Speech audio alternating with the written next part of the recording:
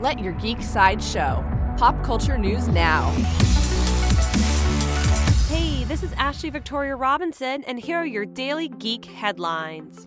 In X-Files news, the truth is out there. The premiere of the X-Files Season 11 arrives January 3rd, 2018 at 8 Eastern, 7 Central on Fox. And the marketing team behind the infamous sci-fi TV show are pulling some pranks on the people of New York.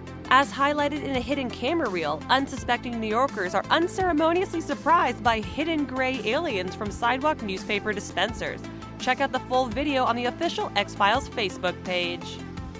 In Doctor Who news, speaking of 11 seasons, Doctor Who just ended its 10th season last night with the highly anticipated Christmas special.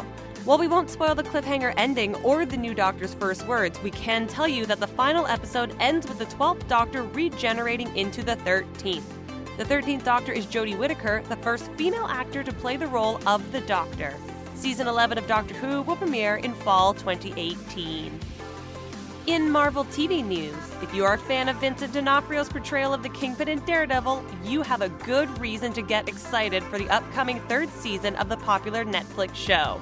In a recent interview with Collider, D'Onofrio expressed his enthusiasm for the direction his character is taking, specifically referring to some, quote, awesome things, unquote, fans will enjoy seeing from the comics. Daredevil Season 3 is widely expected to premiere in late 2018. In DC TV news, the CW DC TV universe is expanding with a 5th show coming to the roster. Black Lightning premieres in less than a month, and the CW has released a full trailer letting viewers know what Jefferson Pierce, played by Cress Williams, has been up to since he retired from being the hero Black Lightning. In the trailer, he says, quote, "I can't save the world," unquote, a phrase which will surely be put to the test. Black Lightning debuts on the CW January 16th, 2018. This has been your Daily Geek Headlines update. For more ad-free pop culture news and content, visit geeksideshow.com. Thank you for listening, and don't forget to let your geek side show.